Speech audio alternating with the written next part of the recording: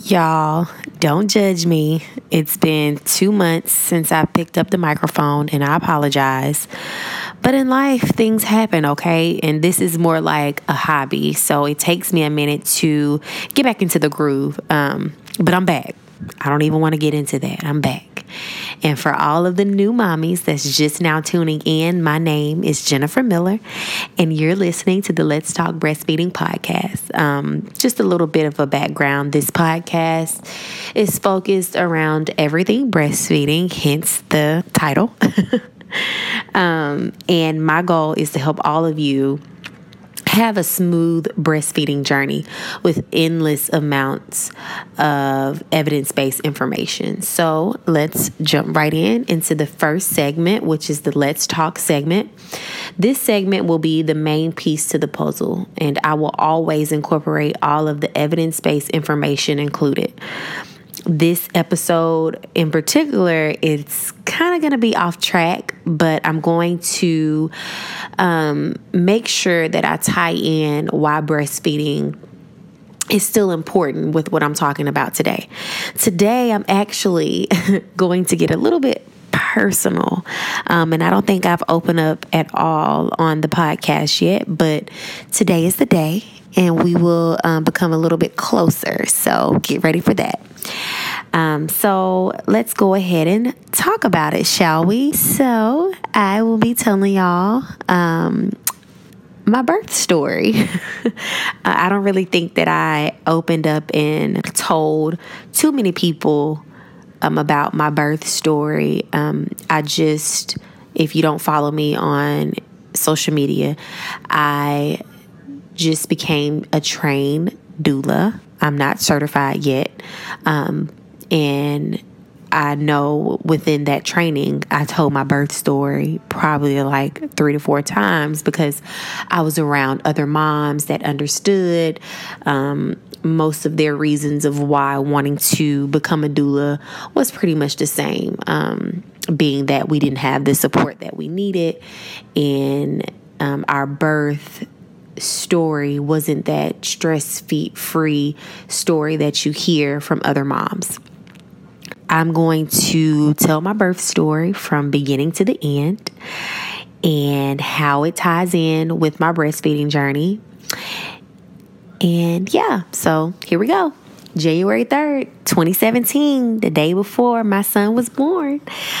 This is when it all started. My husband and I, we went to our weekly OB appointment, and she checked me as usual. I allowed her to check me every week because I wanted to know. I really wanted to know. I know some women are like, no, I don't want to know. I don't want to be checked. It can be uncomfortable when you check for dilation and to see like how far you are. So I understand that. But me personally, I just wanted to know. I was 39 weeks and 4 days, by the way. So at the time, I was working at Buffalo Wild Wings, and I was still picking up shifts. And of course, at that time, she and even me, I thought, I just knew for a fact that I was going to go past my due date. So when she checked me, of course, I wasn't showing any signs of going into labor. She told me, she gave me the okay to go back to work. I wasn't on schedule. I was still picking up shifts. So of course I picked up a shift the next day after she told me that it was okay. So we going on about our day, and my amazing husband, who is probably listening, hey, takes me to the nail salon, get my eyebrows threaded. I get food, every pregnant girl's perfect day, right?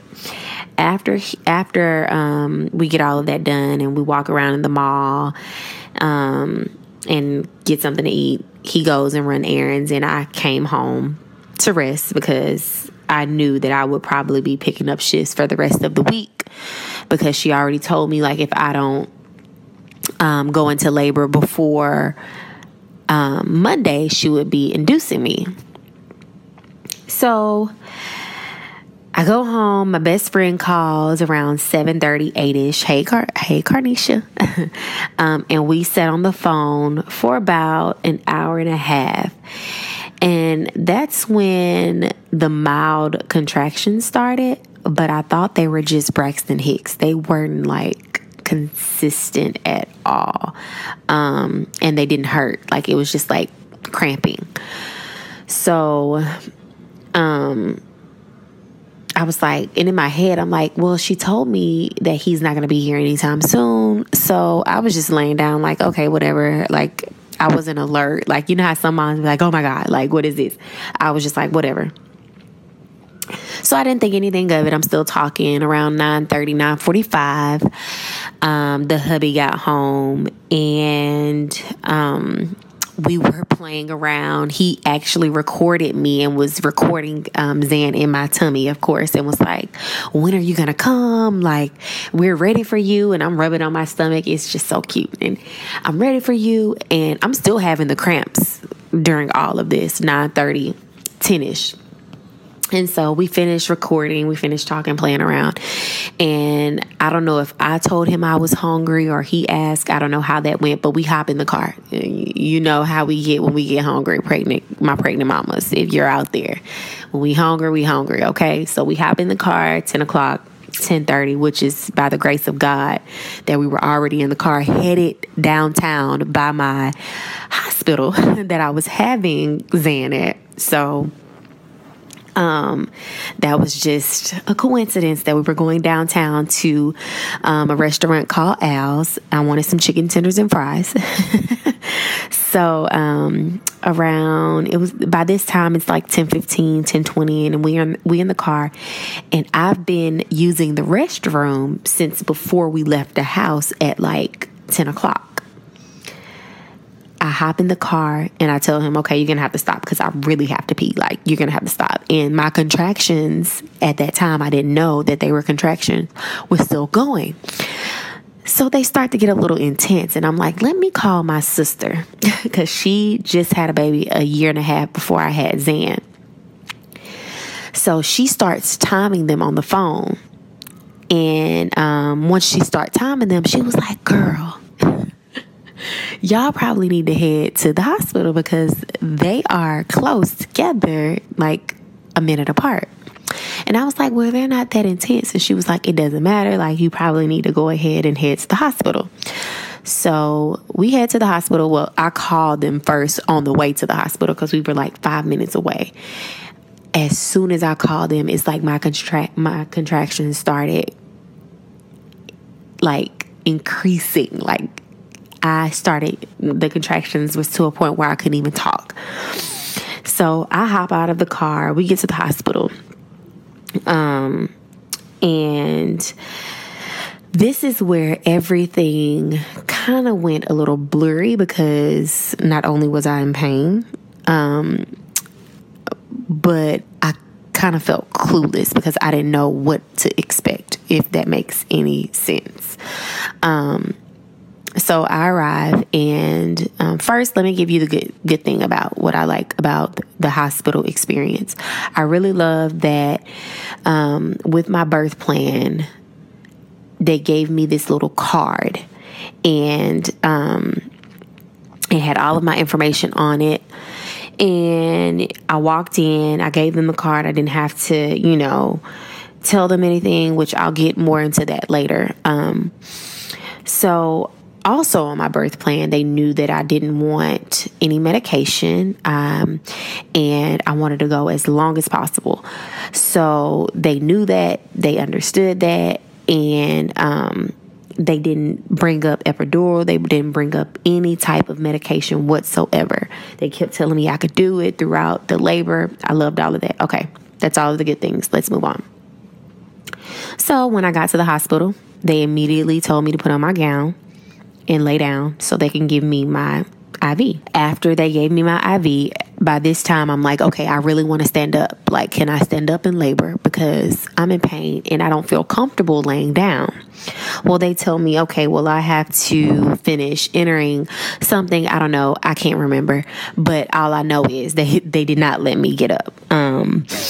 And at this point, I'm just like, whatever. Like, I didn't even fight against it because in my head, up until I became a doula, I always thought, like, and I didn't even realize it, I always thought that doctors, because they knew better and because they studied these things, that my body, when I walked into a hospital, my body isn't my body anymore. It's theirs. My baby, it's not my baby. It's theirs because they knew more than I did. I never realized that I never had a voice of my own, and I always relied on the doctor when it came to anything that's pertaining to my health when walking into the hospital. So when they told me to lay down, I was just like, whatever. I didn't give any fight. Like, I didn't say no. I didn't say I was uncomfortable. Like, I have the right. I didn't do anything. I didn't say, is anything wrong? Why can't I stand up? Now, I did ask, and they told me that the reason why I couldn't stand up after my water broke, because I asked again after my water broke, can I stand? And they said, no, you can't stand because your water broke. I didn't even ask why. I was just like, whatever. I was not in so much pain, I'm having a baby, so of course it's not going to be a walk in the park for everyone. My pain tolerance isn't the same as anybody else's pain tolerance. I don't want to make this sound like, giving birth is a hard thing, because it's not. It's a beautiful thing. But at that moment,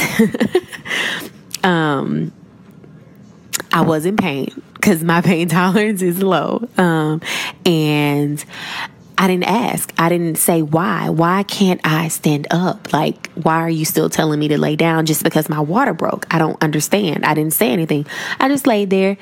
And, next thing you know, everything moved quick after that. By this time, it's 1:30-ish. And I start telling them, like, look, I'm ready to push. Like, I have to push this baby out. And, well, they just checked me an hour before, and I was only 2 centimeters dilated. So they come back, and when I'm telling them that I have the pushing sensation, they were like, okay, wait, let me check you again. So they come and they check me, and they like, whoa. All I heard was the nurse say, whoa, call the doctor. Like, that's all I heard, like, call the doctor. So anyway, moving along.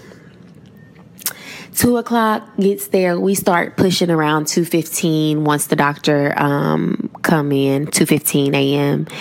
And after 4 pushes, my baby was there. And that was wonderful. Like, from the time that my water broke to the time that I had Zan, everything was good. It was good. And then really everything was good before I knew what I know now, actually. After I had my baby, they, held him up. They did delay the cord clamping because that's what I asked for. So they waited until the blood completely stopped, and then they clamped it, and Alvin cut the umbilical cord. And then they took him away. At that time, I thought that's how it's supposed to go, I didn't have skin to skin. Immediately after they took him away. They gave him a bath. They put him up under the heater. They did all the things. I don't even know what they did. Gave him shots, I guess. I don't know. Took his footprints. I to be honest, I don't know what happened between the time that I had my baby at 2:45. I actually have a picture in my phone of me holding him at 3:45, 4:00. So he was gone for about an hour and 15 minutes. I did not get that skin to skin contact immediately after. And to me, I kind of felt at the time, I didn't know what was going on. Once they gave me my baby, I didn't have that, oh my God, love at first sight feeling. I didn't feel connected. I tried. The picture, you could tell that it was forced, me trying to feel connected to my baby. But that bond really didn't come until about 4 to 6 months after I had him. And I kind of feel like the reason why most of my breastfeeding problems that I had, even though he did have a tongue tie, My whole point of this podcast is to let my moms know that you have a voice. I'm not saying that you should not listen to your doctors. Of course, your doctors know what's best when it comes to anything that's complicated within the labor and delivery of your child. But you, as a mom, know your body. Know if something is wrong. If you feel that something is wrong, okay, something is wrong. If you feel that you're not comfortable, you're not comfortable, and let them know. If there isn't any complications, you have the right to say, well, no complications, then okay, I can do this then, the sort of thing. Just like with me, if I can go back, I would change the way that I felt as though I didn't have a voice. I would let them know, like, no, I'm about to stand up. This is what I want to do. Do you see anything wrong? If there's nothing wrong, okay, I'm standing up. Just get a nurse in here and make sure she's standing by me. So that way, if Zan comes slipping out, then she can catch him or I can catch him. I'm capable of doing this, like I know my body. So that's my whole point of telling my birth story and letting you guys know how important it is for skin to skin. I know I kind of got off of track there because of just knowing everything that I went through with my breastfeeding journey and knowing that it could have went differently. It really bothers me now. So that's why I really don't like discussing it. But just know that skin to skin is important immediately after you have your baby. You can delay the bath. You don't have to. If everything is okay with your child, I'm emphasizing that, your child, if everything is okay, you can say no. You can say, no, I need at least an hour, 2, 3 hours with my baby to bond, to be with this human that I just was with 9 months, 10 months, almost 10 months. I was just with him every day. So don't take him away immediately. I need to have this bonding moment with him. Move it along. That wraps up the Let's Talk segment. If you guys have any questions about my birth story, even though I don't like discussing it, I don't mind answering your questions or leading you in the right path as far as your birth story may go. I can give you all of the advice, but know that I am not a doctor. I am not in the health profession. I'm not a certified lactation consultant yet. So just know that when you ask me these questions, to please consult with your primary physician or your OB gyne. You need to go to them and ask them these questions as well. Okay, so let's move it along to the second segment, which is advice for my breast friend. This segment, advice for my breast friend, will be me reading stories, breastfeeding related, of course, that you all need advice for, whether that's a breastfeeding clapback or a simple, what would you do, Jennifer, sort of thing. All of the stories will be anonymous to respect my listeners' privacy.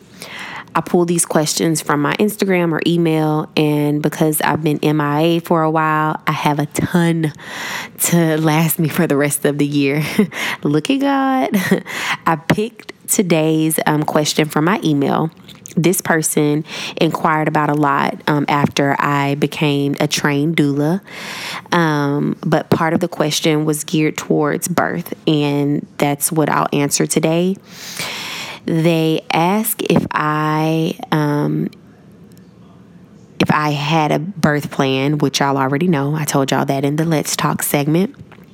And they asked if it was necessary, why or why not. I would say, friend, that it's not particularly necessary, but for me, it was helpful.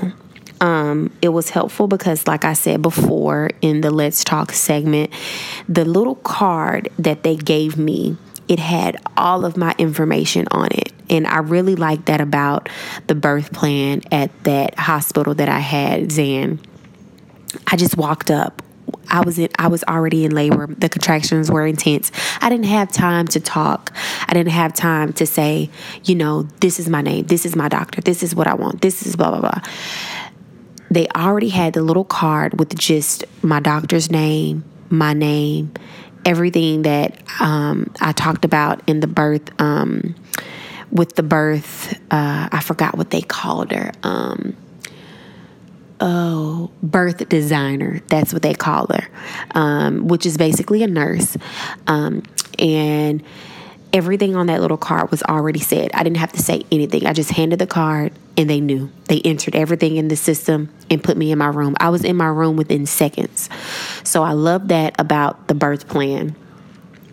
Also, another thing that I loved about the birth plan was that all of the nurses, once you make the birth plan with your birth designer, or whatever they call it at the hospital that you're at, they get you to take that birth plan to your doctor, and your doctor signs off on it, lets you know if anything that's on the birth plan she doesn't agree with, and then y'all both sign off on it, and then they put it into their system. Once it's in the computer, all of your nurses, once you go into labor and get ready to birth your baby, know what you want. So yeah, that's what I loved about the birth plan. What I didn't like, what I don't like about birth plans, is that you can get your hopes up because you really don't know what's going to happen.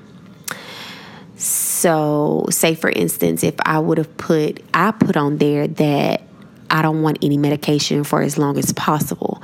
But let's say if I would have had made up in my mind, no medication, I don't care how long, none whatsoever. And then I go in and I can't take it at all. And I ask for the epidural, and then afterwards I feel like a failure, or I feel like I didn't do what I said I was going to do, So that's what I would say a birth plan is not good for. Don't take a birth plan for what's going to happen in real life. Just look at it as okay, this is kind of like a background of what I look for, but okay, something, this isn't what is already, like, this isn't what can, like, it can go in another direction at any time. Just be open. Be open when it comes to birthing your child. That's all. That's what, long story short, be open. So yeah, that is the only question I'm going to do today. Because like I said, I have a lot of emails and messages. Well, not a lot, enough to get me through the rest of the year. So I'm not going to do more than one on this episode, but maybe I'll get more throughout the year, and then I could do more than one in the next episodes. So let's move along to the last segment, which is my favorite. Encourage a breastie. This segment is usually when I give a couple of encouraging words to you guys, but last episode I decided to switch it up a little bit, and I've decided to keep it going for the rest of the podcast and the rest of this year, and just ask my listeners to share an uplifting story or some encouraging words, quotes, or anything that will make us all feel good about being some badass breastfeeding mamas, okay? Like, we need that encouragement to keep going on our breastfeeding journey. So this episode, I decided to pull all of my encouraging words or quotes or stories from Facebook. I went on my personal Facebook page and posted what I was doing, of course, and let them know that I was looking for some encouraging words. And I only got 4, so I'm going to go with those 4. The first one, one of my friends on Facebook said, my best advice would be to tune out the noise and follow your instincts. You got this, mommies.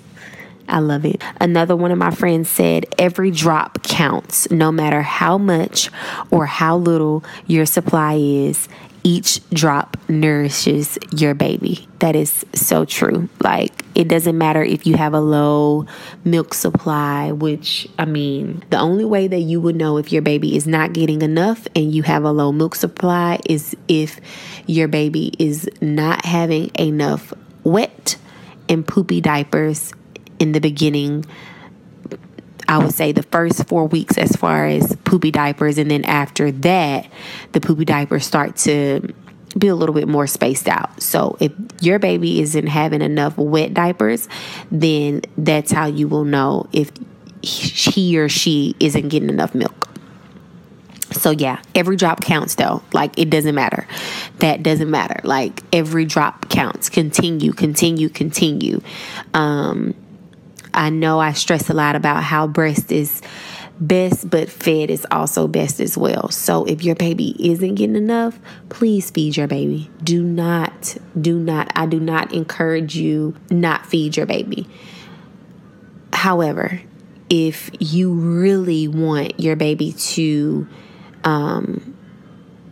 be breastfed only or only have breast milk, there are so many donors out there that will give you breast milk if you don't have enough. And if you have questions about that, please email me. Moving along to the next one. This mommy said, it's a long one.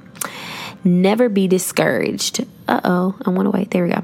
Never be discouraged. Some women aren't able or choose not to. Those of us who are amazing and should never feel any less. We are all badass human beings who make liquid gold. Don't allow anyone to make you feel uncomfortable for feeding your child. You wouldn't choose to eat in a bathroom, so why should your baby? You don't eat with a blanket over your head, so why should they? Be familiar with your laws. In any place you are allowed to be, you are allowed to feed your child. Pump and dump is a myth. Don't waste your precious gold on fake news. Nursing past a certain point should never be judged. Extended breastfeeding is proving to be the best for your baby, no matter how long or short the time you nurse baby. You should never feel bad. You did it. I personally never thought I'd make it 6 weeks, let alone 1.5 years. You are amazing, mama, and continue to be. That is like, nothing else to say. She said everything. Thank you, Brandy. Thank you so much.